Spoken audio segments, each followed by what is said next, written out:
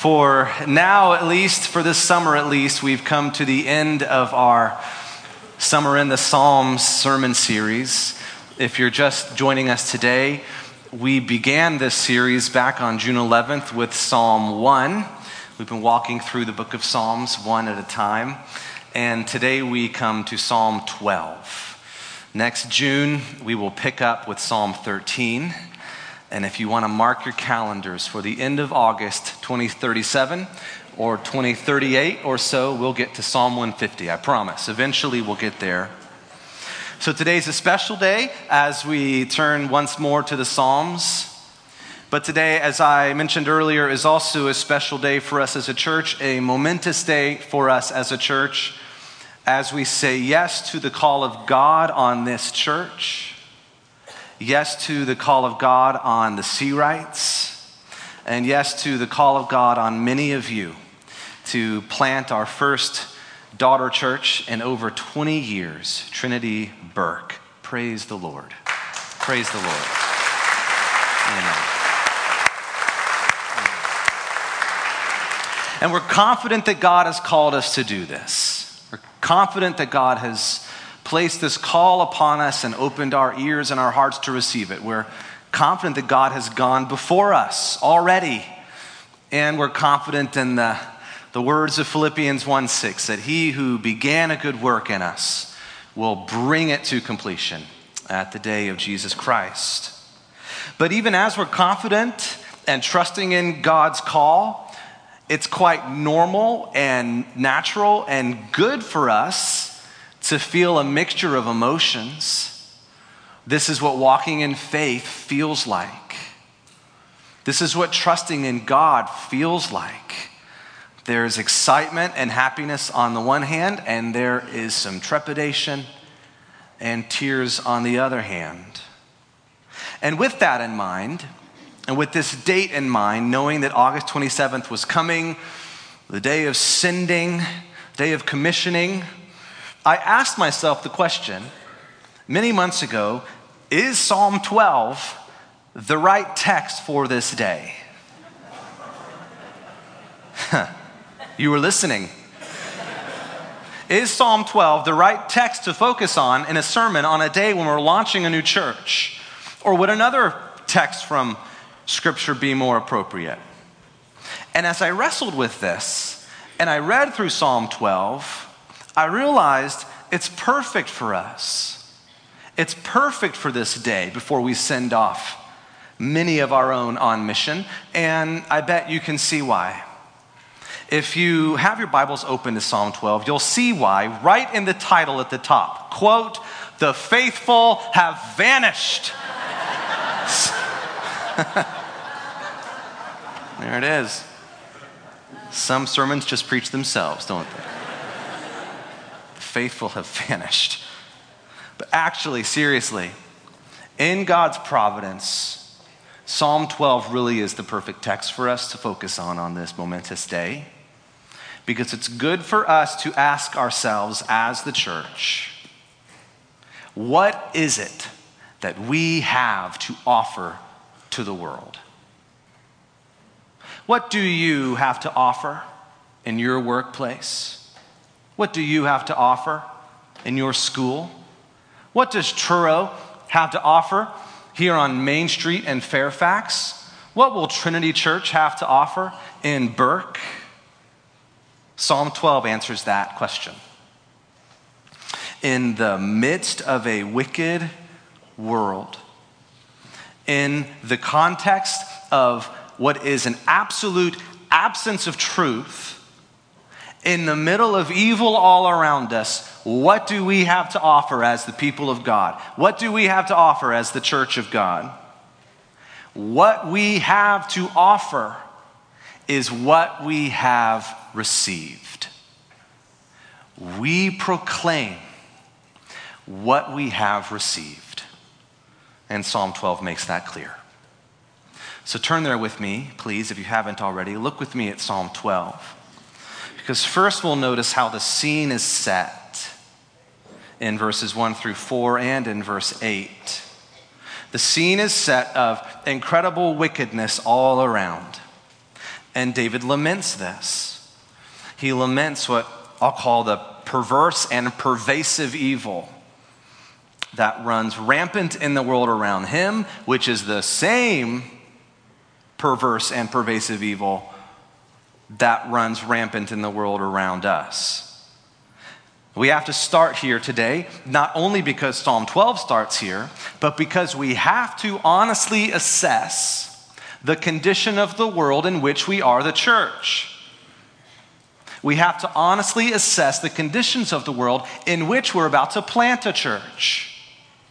Verse 1, "Save, O Lord, for the godly one is gone, for the faithful have vanished from among the children of man." So the godly one here represents a person following the way of God, and the faithful here represents a people, corporate, following the ways of God. And David says these kinds of people have vanished. There's no one to be found. Now, this is not a literal statement. David is not saying that there are literally 0 people in his nation who are following God. What this is a lament. This is a heart cry of heartbreak. As David surveys the general landscape around him, he's absolutely overwhelmed. He says the godly one is gone. The faithful have vanished. He's overwhelmed by the evil around him. Do you ever feel like this? When you look at the world around you, when you watch the news, that's how the psalmist felt, overwhelmed by evil. He goes on in verses 2 through 4, and what he does here is he describes a world that has lost its bearings of truth. Look with me at verses 2 through 4. "Everyone utters lies to his neighbor. With flattering lips and a double heart they speak." So now he asks God to do something about it. "May the Lord cut off all flattering lips, the tongue that makes great boasts, those who say, 'With our tongue we will prevail. Our lips are with us. Who is master over us?'" So the way that David illustrates what's wrong in the world, the way he illustrates what has gone wrong in the world, is to focus on one of the most fundamental, basic building blocks of human life, of human civilization, which is the tongue, our lips, given to us by God to communicate truth, which are now tortured and twisted to communicate nothing but lies. And he's overwhelmed by this again, that the world around him has lost its bearings of truth. So he uses that word everyone again. Everyone lies. They just say what they think people want to hear. That's what flattering speech means. Flattering speech is not, "Well, you look nice." Flattering speech is just saying what people want to hear. David says everyone is a hypocrite. That's what having a double heart means in verse 2. They say one thing, they live another way. Everyone boasts with their tongue, and what happens then is this people, they put their trust in no other authority than their own lips. Everyone has gotten to a place of arrogance and self-centeredness so that they believe there is no other master over them. So if you've been tracking with us in this series in the Psalms so far, you've seen this in a few other Psalms, that this is a sort of indictment against the evil of the world around David. This is also an indictment against the evil in the world around us. The perverse and pervasive evil that was present in David's time is the same perverse and pervasive evil present in our time. A people who wander from God, a people who reject God, will inevitably wander from truth and will inevitably embrace and spread and believe absolute nonsense. That's the message of verses 1 through 4 as David sets the scene. And then looking at the last verse again, verse 8, sums up the situation in this way. On every side the wicked prowl, as vileness is exalted among the children of man. This is not written with an angry pointed finger. This is not written with a shred of uptight, self-righteous arrogance on David's part. This is written through tears. On every side the wicked prowl, as vileness is exalted among the children of man. When God is rejected, vileness is exalted. This was true in David's day, and this is true now in our day. So for the people of God, there are a few ways we might be tempted to choose to respond. And the first way is understandable, and it's to exclusively fight. We take it upon ourselves to fight the lies and fight the evil and fight the hypocrisy, and we embrace the fight. A second understandable way is flight. We hide. We fear the culture. We build a bomb-proof bunker from the culture. We wrap ourselves and our kids in bubble wrap, and we embrace the flight. But the third way, the Psalm 12 way, the better way, the way of David, is neither exclusive fight nor exclusive flight, but is a flight to God who fights. It's subtle, but it's here in our text this morning. He flees to God who fights. Verse 1, save, O Lord. What's that? That's flight. Verse 4, may the Lord. That's fight. And this then is the confident posture of the man and the woman of God, and it's the confident posture of the church of God. You're free from having to fight the culture. You're free also from having to run from the culture. You're free to look to your God and flee to your God with confidence, saying, save, O Lord, may the Lord. We turn now in this psalm to confidence, but it's not because David's circumstances change. It's not because there's some kind of election that takes place in his nation.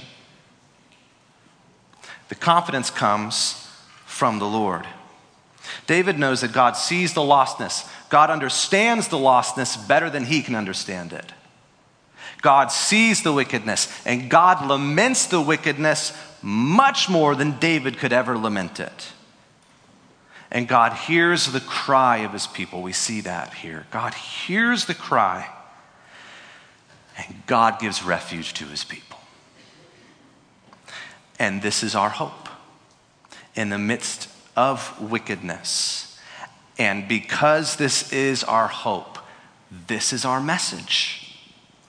For you, in your life, in your workplace, in your school, for Truro Church, and for Trinity Burke, we proclaim what we have received. Psalm 12 helps us see this clearly as we move on now. First, we have been given, and therefore we proclaim refuge in Christ. Verse 5. This is the Lord speaking now. That's why there are quotation marks around it in our Bibles. This is the Lord. Because the poor are plundered, because the needy groan, I will now arise, says the Lord. I will place him in the safety for which he longs. See the initiative of the Lord here to save. See the sovereign action of the Lord to save his people. The Lord says it in verse 5, I will now arise. Literally, in the original language, I will now shine forth. There's a shining indicated in God's decree here. I will shine forth now. So here's a Sunday school question for you. And hopefully you'll know the right answer to 99% of Sunday school questions. In what manner, in what way, in what form, in what person, in what baby, in a manger in Bethlehem, does God decide to shine forth? What's the answer? Jesus. That's the answer. A little sneak peek to next Sunday when we launch into the book of John from the prologue, verses 1 and 4. In him, in Jesus, was life. And the life was the what? Light of man. The light shines in the darkness. Here's good news for us. And the darkness has not overcome it. God arises. God shines his light. God saves us from wickedness, all right? And he saves us from wickedness and from evil, first and foremost in Christ. This we receive, so this we proclaim. I can't say it any better to you than how Paul said it to the Corinthians. First letter, chapter 2, verse 2. I decided to know nothing among you except Jesus Christ and him crucified. Nothing except what? Jesus. So David here in Psalm 12, many centuries before Christ, is pointing ahead to the eventual shining forth of the salvation of God in Jesus Christ. So if anyone ever asks you, what is it that Truro has to offer? Or if anyone ever asks, that church plant in Burke, what does Trinity Burke have to offer? I hope that before any program, any ministry, any event comes to our mind, the first thing that always comes to our mind, what does this church or that church have to offer? Jesus. What we have to offer is Jesus himself, refuge in Christ. Second, God gives us, and therefore we proclaim, refuge in his word. Verse 6, the words of the Lord are pure words, like silver refined in a furnace on the ground, purified 7 times. Just earlier in this psalm, we were hearing how the words of the godless are meaningless. The words of the godless are just flattering. They tickle the ear. The words of the godless exalt arrogance, exalt vileness. So here's the contrast. But the words of the Lord, according to verse 6, are the total opposite. They are pure words. They are tested words. God's word, the Bible, can be trusted because it has been tested. That's what we see here. It's been tested. And it's been found to be trustworthy. The writers of Scripture, the historicity of Scripture, the ancient manuscripts of Scripture, the promises and prophecies contained within Scripture, the commandments of Scripture, the ethics of Scripture. God's word, God's holy Scripture is deserving, is worthy of our absolute confidence. And because of that, what it means is we can find refuge in the Word of God. The Bible you have in front of you, or the Bible on your phone, is the living Word of God. And it is refuge for you. All day, every day, no matter where you go. You are bombarded by lies, lies, lies. And the only refuge of truth for us is God's word. I've got to quote a hymn here or I'm going to explode. How firm a foundation, you saints of the Lord, is laid for your faith. Where? In his excellent word. What more can he say than to you he hath said, to you who for refuge to Jesus have fled? God gives us refuge in his word, and so this we proclaim. boldly, unapologetically, we proclaim God's word. I love the closing verses of 2 Timothy 3. They end with this reminder about Scripture. All Scripture is breathed out by God and profitable for teaching, for reproof, for correction, and for training in righteousness, that the man or the woman of God may be complete, equipped for every good work. And then you flip the page in that book, 2 Timothy. You get to chapter 4, the very next verse, and it's a charge to Timothy. It's a charge for all of us who carry the word of God, no matter where we are. A charge for all preachers, a charge for all church planters. And here it is. I charge you in the presence of God and of Christ Jesus, who is to judge the living and the dead, and by his appearing in his kingdom, here's the charge: preach the word. Period. Why?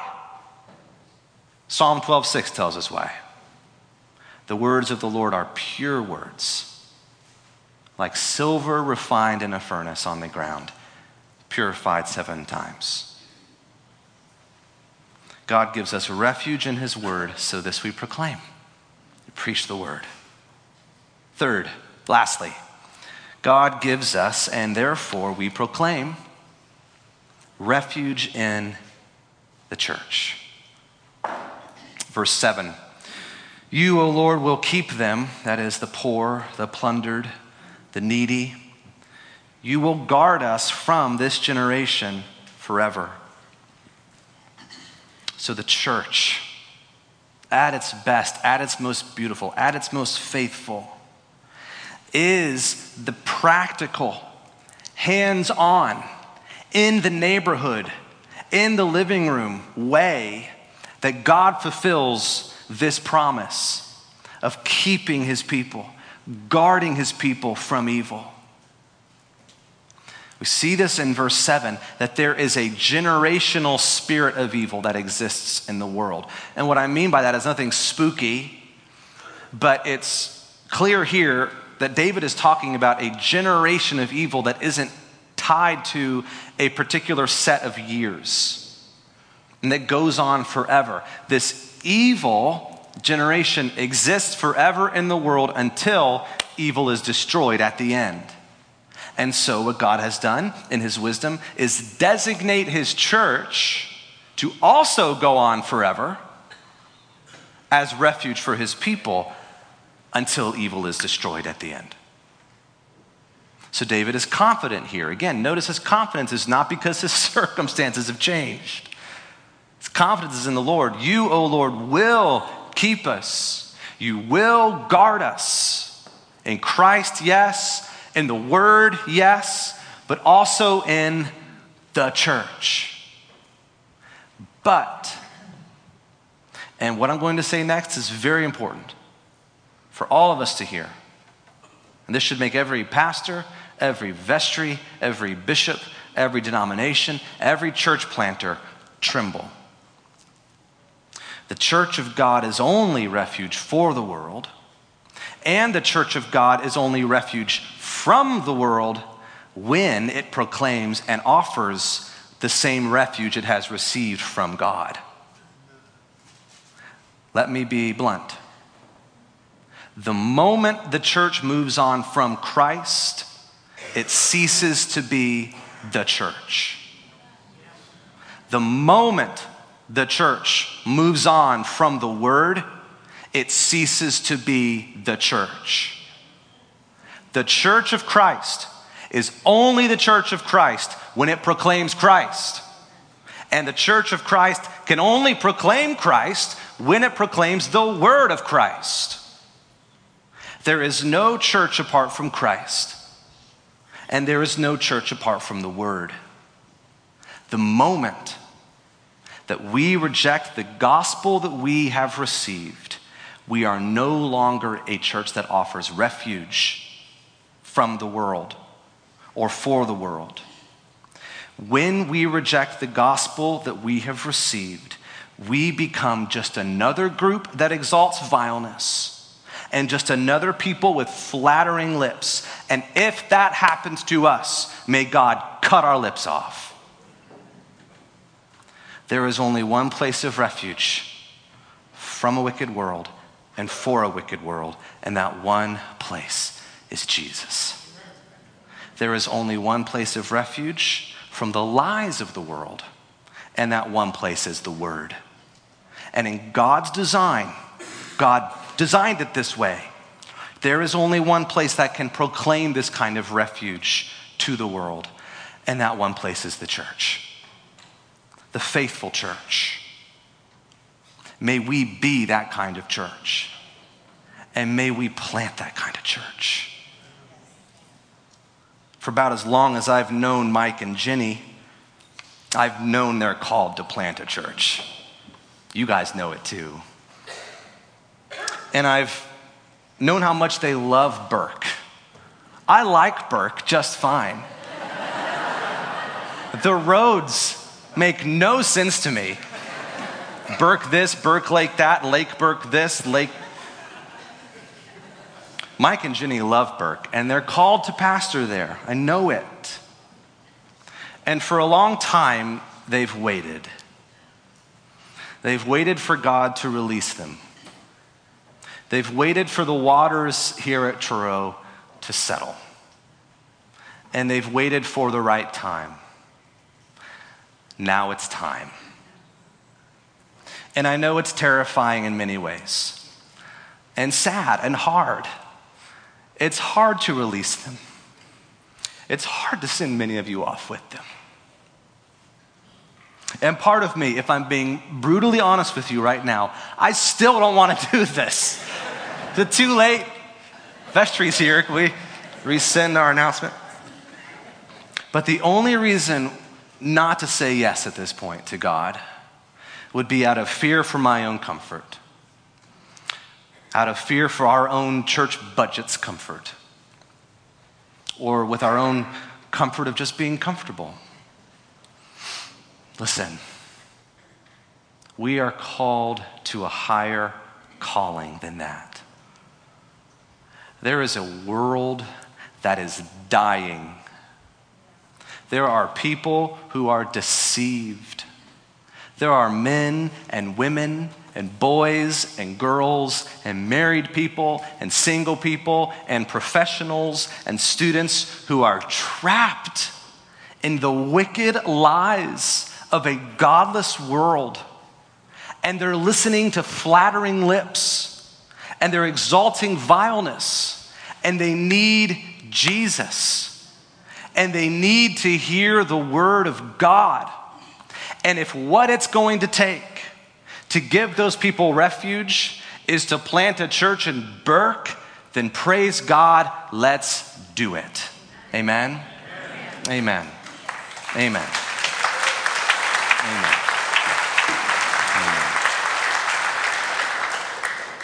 There is one gospel. There is one Bible. There is one Lord, one faith, one baptism, one God and Father of all. This was the sure and certain confidence of David in Psalm 12. This is the sure and certain confidence for you and me. This is the sure and certain confidence for Truro Church in Fairfax.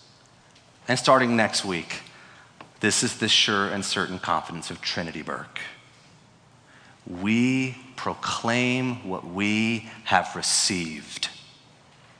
Church, we proclaim refuge in Christ. We proclaim refuge in the Word.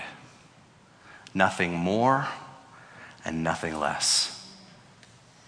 And I am sure of this, that he who began a good work in you will bring it to completion at the day of our Lord Jesus Christ. Let's pray.